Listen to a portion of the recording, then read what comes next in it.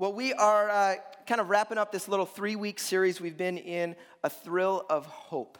We're talking about a hope. And that lyric comes from O Holy Night, right? What does it say? A thrill of hope. A weary world rejoices. Like we look at our world right now, like a weary world is looking for some hope, right? Hope shines really bright when it's dark, right?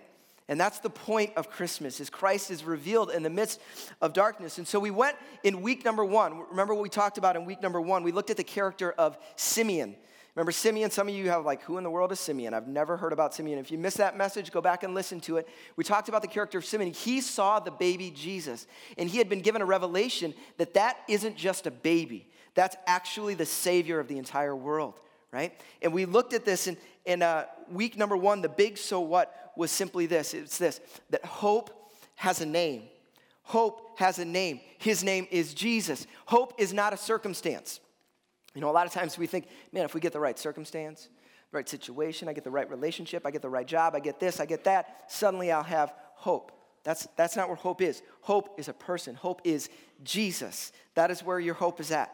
So we looked at that in week number 1. That's good news for every single one of us. But then we got to week 2, and the news gets even better, because a lot of times we feel like, oh, maybe you walked in the door this morning, you feel this way, like, man, I know God's hope, but man, he would not want to get into my mess. Like, I just got junk going on in my life. I got stuff in my past. I got stuff that's a part of my story. Like, I know that's good news, but I don't think it's good news for me. Right? That is the farthest thing from the truth. You look at the Joseph story, you realize that it's in the midst of the mess that Jesus came to work. The big so what from last week was this. God chose to step into our mess to be what? God with us. What does Emmanuel mean? Emmanuel, God with us. He steps into the junk. And if you missed last week's message and you need to get encouraged, you need to go back and watch that message. Because Micah looked through the lineage of Jesus. It's one of the best studies you could ever do. He didn't get through the whole thing, but man, there is so much in there. Because in the lineage of Jesus, the Savior of the world, the one who's the hope, what do we got? We got a prostitute, we got adulterers, we got murderers, we got idolaters, we got people with our crazy stories, and yet this is the line that Jesus came out of. And it's like God just trying to say, listen, you think you got too big of a mess? You're wrong. That's why Jesus came, was to meet you in the midst of your mess, to breathe a hope into that circumstance. And some of you came in this morning carrying on to heavy burdens. Hear this. That is why Jesus came, to enter into our mess. This morning we're going to look at something, and the title of the message this week is this, the tension of hope. The tension of hope. Because I think there's this desire for this hope, but we don't always know how to attain it. Like, how do I get this tension? And we're going to look at a statement. I want to pull this up on the screens, that Jesus came to bring hope to everyone, but it's not for everyone. I know some of you are like, Greg, we're going to wrestle with this one this morning, all right? If you got your Bibles, turn with me to Matthew chapter 2. Matthew chapter 2, beginning in verse number 1. As always, if you don't have a Bible, you can always borrow one from the back of the room. Around here, we teach out of the Word, so I'm not giving you my opinions on a weekly basis. We're saying, what does the Word of God have to say? So I encourage you, bring a Bible with you. If you ever forget one, or if you don't own a Bible, we've got them at the table, take one. That's your Bible. We want you to have a Bible, all right? Would you stand with me as we're going to read our primary text here this morning? I'm going to be jumping around because it's a longer passage, so I'm going to skip a few verses, so just follow along with me. Matthew chapter 2, beginning verse number 1 says this. After Jesus was born in Bethlehem in Judea during the time of King Herod, Magi from the east came to Jerusalem and asked, "Where is the one who has been born King of the Jews? We saw his star when it rose and have come to worship him." When King Herod heard this, he was disturbed, and all Jerusalem with him. Jump down to verse number 7. Then Herod called the Magi secretly and found out from them the exact time the star had appeared. He sent them to Bethlehem and said, "Go and search carefully for the child. As soon as you find him, report to me, so that I too may go and worship him." Jump down to verse 10. When they saw the star, they were overjoyed. On coming to the house, they saw the child with his mother Mary, and they bowed down and worshiped him. Then they opened their treasures and presented him with gifts of gold, frankincense, and myrrh.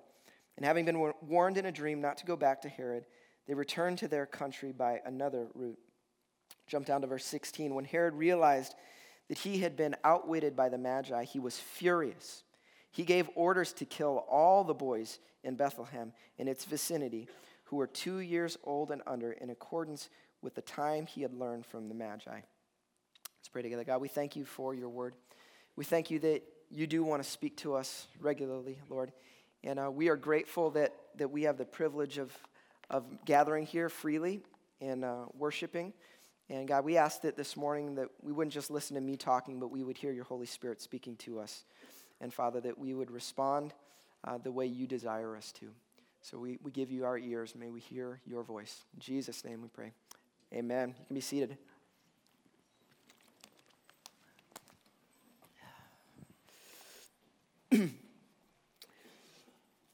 So, how many of you know that things don't always go the way that you plan, right?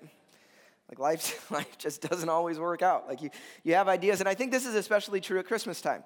Because we got lots of plans for what Christmas is going to be like. You think it's going to go a certain way, and you think it's going to go with the family. You got all the stuff arranged. You make the meal and all this stuff, and things just don't always work out the way you hope they would. In our home, me and Amber, I've told you that we love Christmas. Amber really loves Christmas, and so like we get plans and we do all the fun stuff and all that kind of stuff. And you watch the Christmas movies, and you have this vision of what Christmas morning will be like, and like kids all in their like footy pajamas, and like their hair is beautiful, and their breath smells amazing, right? And then they open their presents and it's just pure joy, and like, you're the greatest mom and dad in the whole world. Like, yes, we are, and like, oh. And that doesn't always happen, like you wake up, everybody gets up, like nobody, their pajamas are like, and there's like stains on the pajamas, and my kid's hair is wrangled, and, their breath smells something died in it, And sometimes the kids open the presents and like they cry, like they're not happy about, like, I remember the one year we got Levi like this shirt thing and we thought it was gonna be great, and he just cried and crawled under a chair, and I'm like, this isn't what I thought was gonna happen, I was hoping for better than this. But that's how things go. And this past year, we had an experience like this. And so we were setting up the Christmas tree. If you follow us on Instagram, you might have seen this. If you don't follow us on Instagram, you should, just because, it's entertaining. But so this is a picture. So we bought our Christmas tree, right? And it was great. We got this big old Christmas tree. It was marvelous. And we decorated it, and then we all got together, and we did this, and we took this moment. This was an Instagram-worthy shot, right? Everybody's singing, I got DL up on my shoulders. They're setting this whole thing up. It's all beautiful and marvelous, whatever. And then we stopped, and about, we got the fireplace going. We got the tree. We got a Christmas movie on, right? It's just like that moment. They got their PJs. We're just cuddled there on the couch. About 15 minutes later, the tree falls over, okay? So this is about 5 minutes after the tree fell over, and I pushed it back up, and Amber's just holding the tree, and I said, wait, I'm gonna take a picture. This is a sermon illustration. So here it is. I'm so glad I took a picture. Okay, everything fell off of the tree, and you see there's broken ornaments at the bottom, there's broken ornaments, and there's water at the base of that thing. Just water had poured out all over the carpet, all these kind of things. And I'm saying, like, this was not the plan, right? It's not what I thought Christmas was going to be like, And we look at the Christmas story, and the reality is the Christmas story is a lot like this. It isn't the way we think about. We have our pretty nativities and our little sign, and they smell good and they look nice, and the sheep is just like baying quietly and whatever. But we know that's not the Christmas story. We get it. I hear it every year. Like, it's smelly. It's gross. I've been through 3 baby deliveries. That's gross and messy. Okay, so it's like a messy situation going on here, And we even look at the manger. I think Micah might have mentioned, we look at like this beautiful handcrafted wood manger. Like, I've been to Israel. Most likely it was a carved rock that they're laying this baby in. Like, this is not the picture that we have. So the Christmas story isn't exactly like we think about it, but then there's some characters in the story that we forget about and we don't really understand what's going on. And then there's some characters we never talk about. Now, Simeon was one that we talked about from last week, but this morning we're going to look at some characters we don't really know much about and some characters that we don't ever talk about, and that is the Magi and Herod, all right? So I want to just give you a little context to understand these characters for a moment. So first, we're going to look at the Magi. The Magi are who we know as the wise men, or the three kings of Orient. This is what we talk about. That was just a weird translation that caused them to be called kings. They were Magi. Who are the Magi? They are most likely men who were into astrology and black magic. They were discerning the future by looking into, things that were maybe not appropriate all the time, right? And it says that they came from the east, which most likely means they came from the area of Babylon, which is very interesting because when you look at this, you realize that about 500 years before Jesus, about 580 years before Jesus is born, the Israelites, the Jewish people are actually exiled to Babylon, which means a bunch of the leaders and the spiritual leaders who would know all the prophecies about this Messiah that was coming were actually exiled to the Babylon people. So now these people have an understanding of these prophecies that are for this people over here. They're not their prophecies, but they've heard about it, right?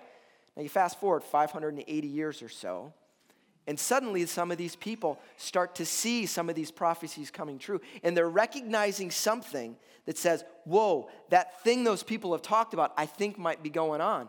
And so they follow this star into Bethlehem. And I think this is really cool. You might say, well, why does that matter? That's super obscure details that we don't need to think about. I think it's really cool. In the midst of a Christmas story, that God includes these people. I mean, they're into sorcery and black magic and all this kind of stuff. They aren't a Jewish people. They're of a totally other nation. And yet God includes them into the Christmas story. The absolute outsiders, the people they had no interest in the Christmas story, right? They get included and brought in. And what does that teach us about our God? That no matter where you're at, where you're at right now, what you're up to in life, listen, God is willing to come there to meet you where you're at. Like they get included in the story. They're the ones we're talking about 2,000 years later. How crazy is that, So that's the Magi. Then we get the Herod, and so Herod is also known as Herod the Great. There's several Herods around that era, and so there's this Herod the Great, and we don't have time to talk about all the things and explain everything, but suffice it to say Herod was pretty great.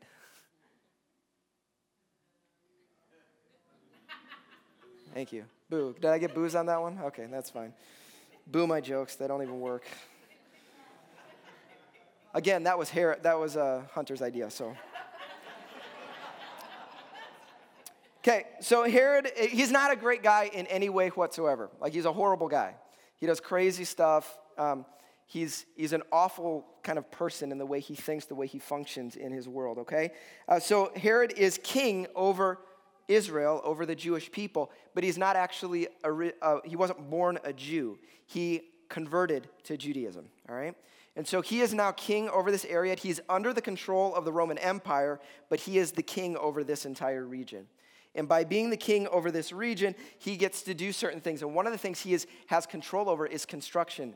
And so he does all these construction projects. He builds fortresses. He builds ports. He builds palaces. He actually built complete cities. But one of the things he is most famous for is the temple. Okay? If you've ever seen pictures of the temple, in Jerusalem, you see like the big walls and all that kind of stuff. What you're looking at is the kind of the souped up version of the temple that Herod was involved in building and creating. This is what he's known for.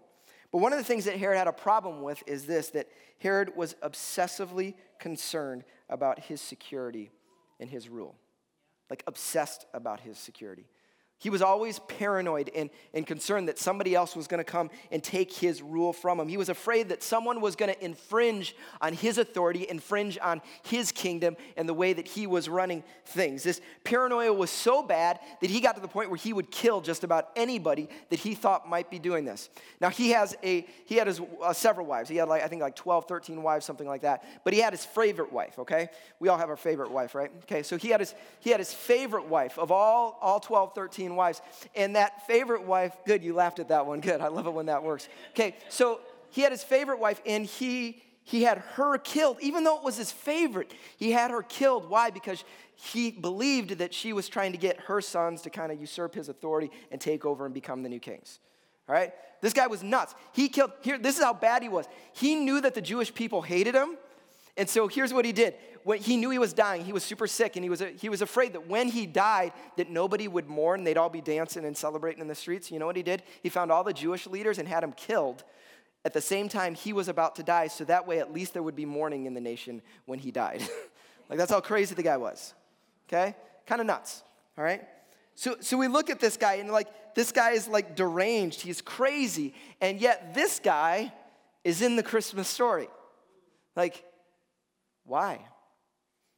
I think you ask this question, like, what does this magi and what does this, this crazy leader have to do with us? And I think it's going to reveal something really important to us, because in one story, you get two totally different responses to Jesus.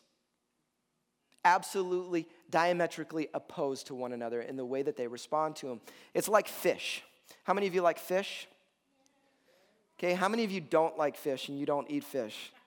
Okay, I am with you, people. Okay, me and Amber, we don't eat fish. If you invite us to your home, please don't make us fish. Okay, we will like choke it down and we'll try to smile, but we will not like it at all. Okay, we just don't like it. We don't like fish. All right, and so I just know this growing up, like some people love fish and some people just can't stand it, and that's where we're at. Like you're not neutral on fish most of the time, okay? And this is how Jesus is. There is no neutral with Jesus. You get one or two responses here, and this is what we see in the story. You look at the Magi, and they give this clear response here in verse number 10. Look what it says. It says, when they saw the star, they were overjoyed. On coming to the house, they saw the child who was with his mother Mary, and they bowed down and they worshiped him. See, we see this in every nativity scene. We see this picture of the Magi bowing down before Jesus, right? This is this beautiful image we get. And I don't know how realistic the nativity scenes we have are, but the heartbeat is the same. These people are coming and they're saying, listen, he is great. Like, they come in total humility. This word worship is the word proskuneo in the original Greek, and the word means a recognition or a submission to someone who is greater. And so when they come and the Magi stand before Jesus, here's what they're saying. They're saying, listen, I know it's crazy. I know it's bizarre to think that this baby is anything special, but the reality is he is greater than me. Like, I'm coming down and I'm laying myself down because he is as crazy as it sounds. He is more important. He is greater. He is more superior. His kingdom matters. My kingdom does not matter. That's what it means. But then we get the response of Herod, which is the complete opposite response. He saw Jesus as a threat to his own kingdom. And guess what? He was totally right. He was totally right. Like, Jesus comes to threaten our kingdom. That's the point. He didn't come to be added to your kingdom. He came to take over your kingdom. See, Jesus being the king meant that he gets to be the one in control. And you see, we watch Herod immediately. He starts clinging to what he has with all of his might. He's clinging to, grasping onto what he's got, First, he tries to use the Magi to figure out, okay, where's this Jesus at so I can go get him? When the Magi get away, what does he do? I'm just going to kill all the babies so that way maybe I'll take this guy out, right? He's grasping at straws. He's saying, oh, no, my kingdom is being threatened. I got to hold on to something. Oh, no. I got to hold on to something. Anyways, right? So you see him. He's doing all these crazy things, and he's clinging. And what I find interesting, because we look at his character, and we say, man, that guy's crazy. Look at, what is he doing? But how often do we do that in our lives? We cling to what we know because it makes us feel like we have some control. Some of us cling onto some relationships that you know aren't good, but you hold on to it because you know it. And you feel like you got a little control in your life. Some of you are holding on to a thought pattern, a way of thinking that is, it's not the right one, but it's what you know, and so you just keep going that way. There's an addiction in your life that you hold on to because you keep going back to that thing because you're like, well, this is what I'm comfortable in. This is what I know. See, this is all Herod. He's just doing the same thing we do. Saying, you know what, I just want to hold on to what I've got. And I think that the sad thing is that what we know may be comfortable, but it may be holding you back from something better. God may have something better for you. And this is the story of Herod. Herod, he has the same hope. We're talking a thrill of hope. The same hope that was available to Simeon. The same hope that's available to Joseph and to Mary and to everybody. The same hope that's available to the Magi. The same hope that's available to every single one of us was available to Herod. But he chose his kingdom over Christ. He said, no, don't mess with my mess. Don't mess with my kingdom. Don't back up, Jesus. This is mine, right? And so this is the tension of hope. See, Jesus came to bring hope to everyone, but it's not for everyone. And so I want to wrap up with our big so what this morning. We always say, what's the point of this thing? Here it is. Hope begins when you end. Hope begins when you end. There is abundant, eternal hope available. The greatest hope you could ever experience. We talk about the Zoe life that God has available to us. It's really fun to talk about that stuff. But guess what? It only begins when you end. When you come to the end of yourself. You say, I'm done calling the shots. I'm done being the one that is in charge, focusing on my kingdom and my way. Listen, he wants to give his hope to you, but it's only for you if you receive it. We know this is true in our normal lives. Think about it in your just normal everyday life. There's no hope for your broken marriage. There isn't. There's no hope for your finances. There's no hope for those addictions. There's no hope for those challenges you've got going on in your life as long as you don't think there's a problem. Until you come to the end of yourself and you recognize, you know what? I can't do it on my own. Until you get to the end, there's no hope for you. You're stuck there, right? And all of us, some of us are living there right now. We're in the midst of something. We've been struggling with something for years, if not decades, but we've never come to the end of ourselves. We never said, I need help here, right? Hope begins when you end. We live our lives like Herod. We're defending our kingdom, defending our rights. We want control. We want things our way, right? Hope doesn't begin until we end. And see, Jesus made this clear over and over and over again when he taught about the kingdom of God and who it's for.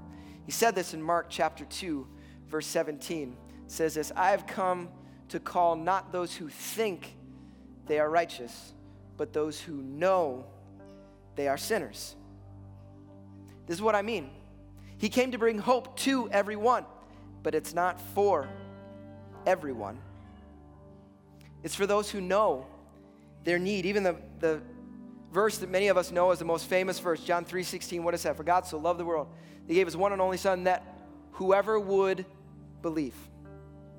He didn't say he gave his son so that everybody would be, no, forever would believe. Whoever would respond. And you see, responding to Christ isn't just simply saying, yep, Jesus is king. It's saying, no, Jesus, you're my king. Like the Magi, I bow my life. I bow my knee. I lay myself down before you, and I actually submit to your authority. I actually say, you're in control. And that means you're in control of this. You're in control of these. You're in control of this. You're in control of the. Everything I have is under your authority. I submit to you. My kingdom is not what my life is about anymore. It's not about calling shots my way. It's about saying, God, your kingdom come. Your will be done, right? And it's easy for us to say that, but man, it gets really, really challenging when we go about living our lives, because it's possible that we come in these weeks, in these doors on a weekly basis, and we worship God, but throughout the week, if we're honest with ourselves, we're really worried about our kingdom. We're worried about things being our way. Are things functioning the way I want them to function? No. Are we submitted to his kingdom to say, God, your kingdom first, I come second. And second is a long ways down here, God. God, I want to let everything that I have be for your purpose. It's his kingdom. See, that's who the hope's for. And when we surrender like that, suddenly there's a joy and a peace. It makes me think about my kids. I got my kids. And a lot of times I'll get them something. I might get them a bottle, to drink, a little bottle of pop or water or whatever, or get them something to eat or a little toy or something like that, and they have a wrapping on them, right? And my kids, you know how kids are, I'm like, hey, can I help you get that? And they're like, no. I'm like, okay, have at it. Right? And you'll see a kid, I remember when they're like 2 and 3 and they got a bottle and they're trying to get a cap off of a bottle. I'm like, they're never going to get the cap off the bottle. Like, they could sit there for the next 10 years. They're not getting the cap off the bottle, right? And I look at them and they're straining and they're struggling, trying to do it themselves, right? And I see that's a picture of us sometimes. We're straining, we're struggling, trying to do this thing on our own, trying to achieve some hope somehow on our own, trying to receive salvation somehow on our own, trying to be good people on our own. But there's the moment in my kids' lives when they would finally hit their breaking point and they'd realize, I can't do this. And that's when they turn to me. And I'm so strong. Here you go. I've just been waiting for you to do that. Like, I would have done that 10 minutes ago if you'd have let me. But you didn't come to the end of yourself. You still thought you were enough. And I know it's a simple illustration, but the reality is a lot of us live our lives that way. We know God is great. We know He's strong. We know His authority matters, all that kind of things. But we still live like we've got the bottle in our hand and we're trying to open it ourselves. We don't come to the end of ourselves. You see, you have to humble yourself. God will not humble you. He's a gentleman. He's not going to come before and force you to make any decision to submit to His authority. That's your choice to make. Say, God, I want to lay myself down. And there's some of you here this is maybe your first time here, or maybe it's just the first time in a long time. And you would say, you know what, I've heard the Christmas story. I understand the truths, but I've never understood this whole idea of submitting to Him, submitting to Jesus. That's the beginning of what we call salvation. Of saying, God, I'm not my Savior. I'm not the answer. Hope begins when I end. When I say, God, I'm not the answer. I submit to your authority. I put myself under yours, right? And I'm going to give you the opportunity in a moment to do that, to respond to Jesus. But I would say that there's some of you here that maybe you come on a regular basis around here. You do. But you're still living for your kingdom. You're submitted to your kingdom. You care about you're fighting, you're clinging on to your things, right? And there's something in you that says, man, some of you might even say you're a follower of Jesus. You are committed, but there's an area of your life that you really haven't laid down. You're still holding on to that thing. Listen, this could be the greatest freedom. There might be something better. God may have something better for you, but you're too consumed with clinging to that thing. My challenge to you this Christmas season is would we function as the Magi? Say, God, we lay it down. Whatever it is, surrender it to you, God. Because, God, we want to live for your glory. That's the hope of Christmas. It's not just the ushy-gushy that Jesus is the hope. It's just not that He'll get in the mess with you. It's that we have to take a step to receive it. And when we do, we receive the new life that comes with it. Would you pray with me? Father, we thank you so much that you do meet us where we are. God, that hope isn't for the smart or for the athletic or the good-looking or the wealthy or the people who've got all their stuff together, for the people who think right, the people who talk right, the people who do all the right stuff, that went to the right school or have the right job. Hope is for the surrendered. And so, God, I pray this morning you would help us to get to that place of surrender where we would lay ourselves before you. God, I pray for those who would consider themselves followers of Jesus. I know I'm in this boat. There are still plenty of times where I'm clinging and I'm grasping onto things. And I'm trying to do things my way because I care too much about my kingdom still. God, I pray that you would break our hearts.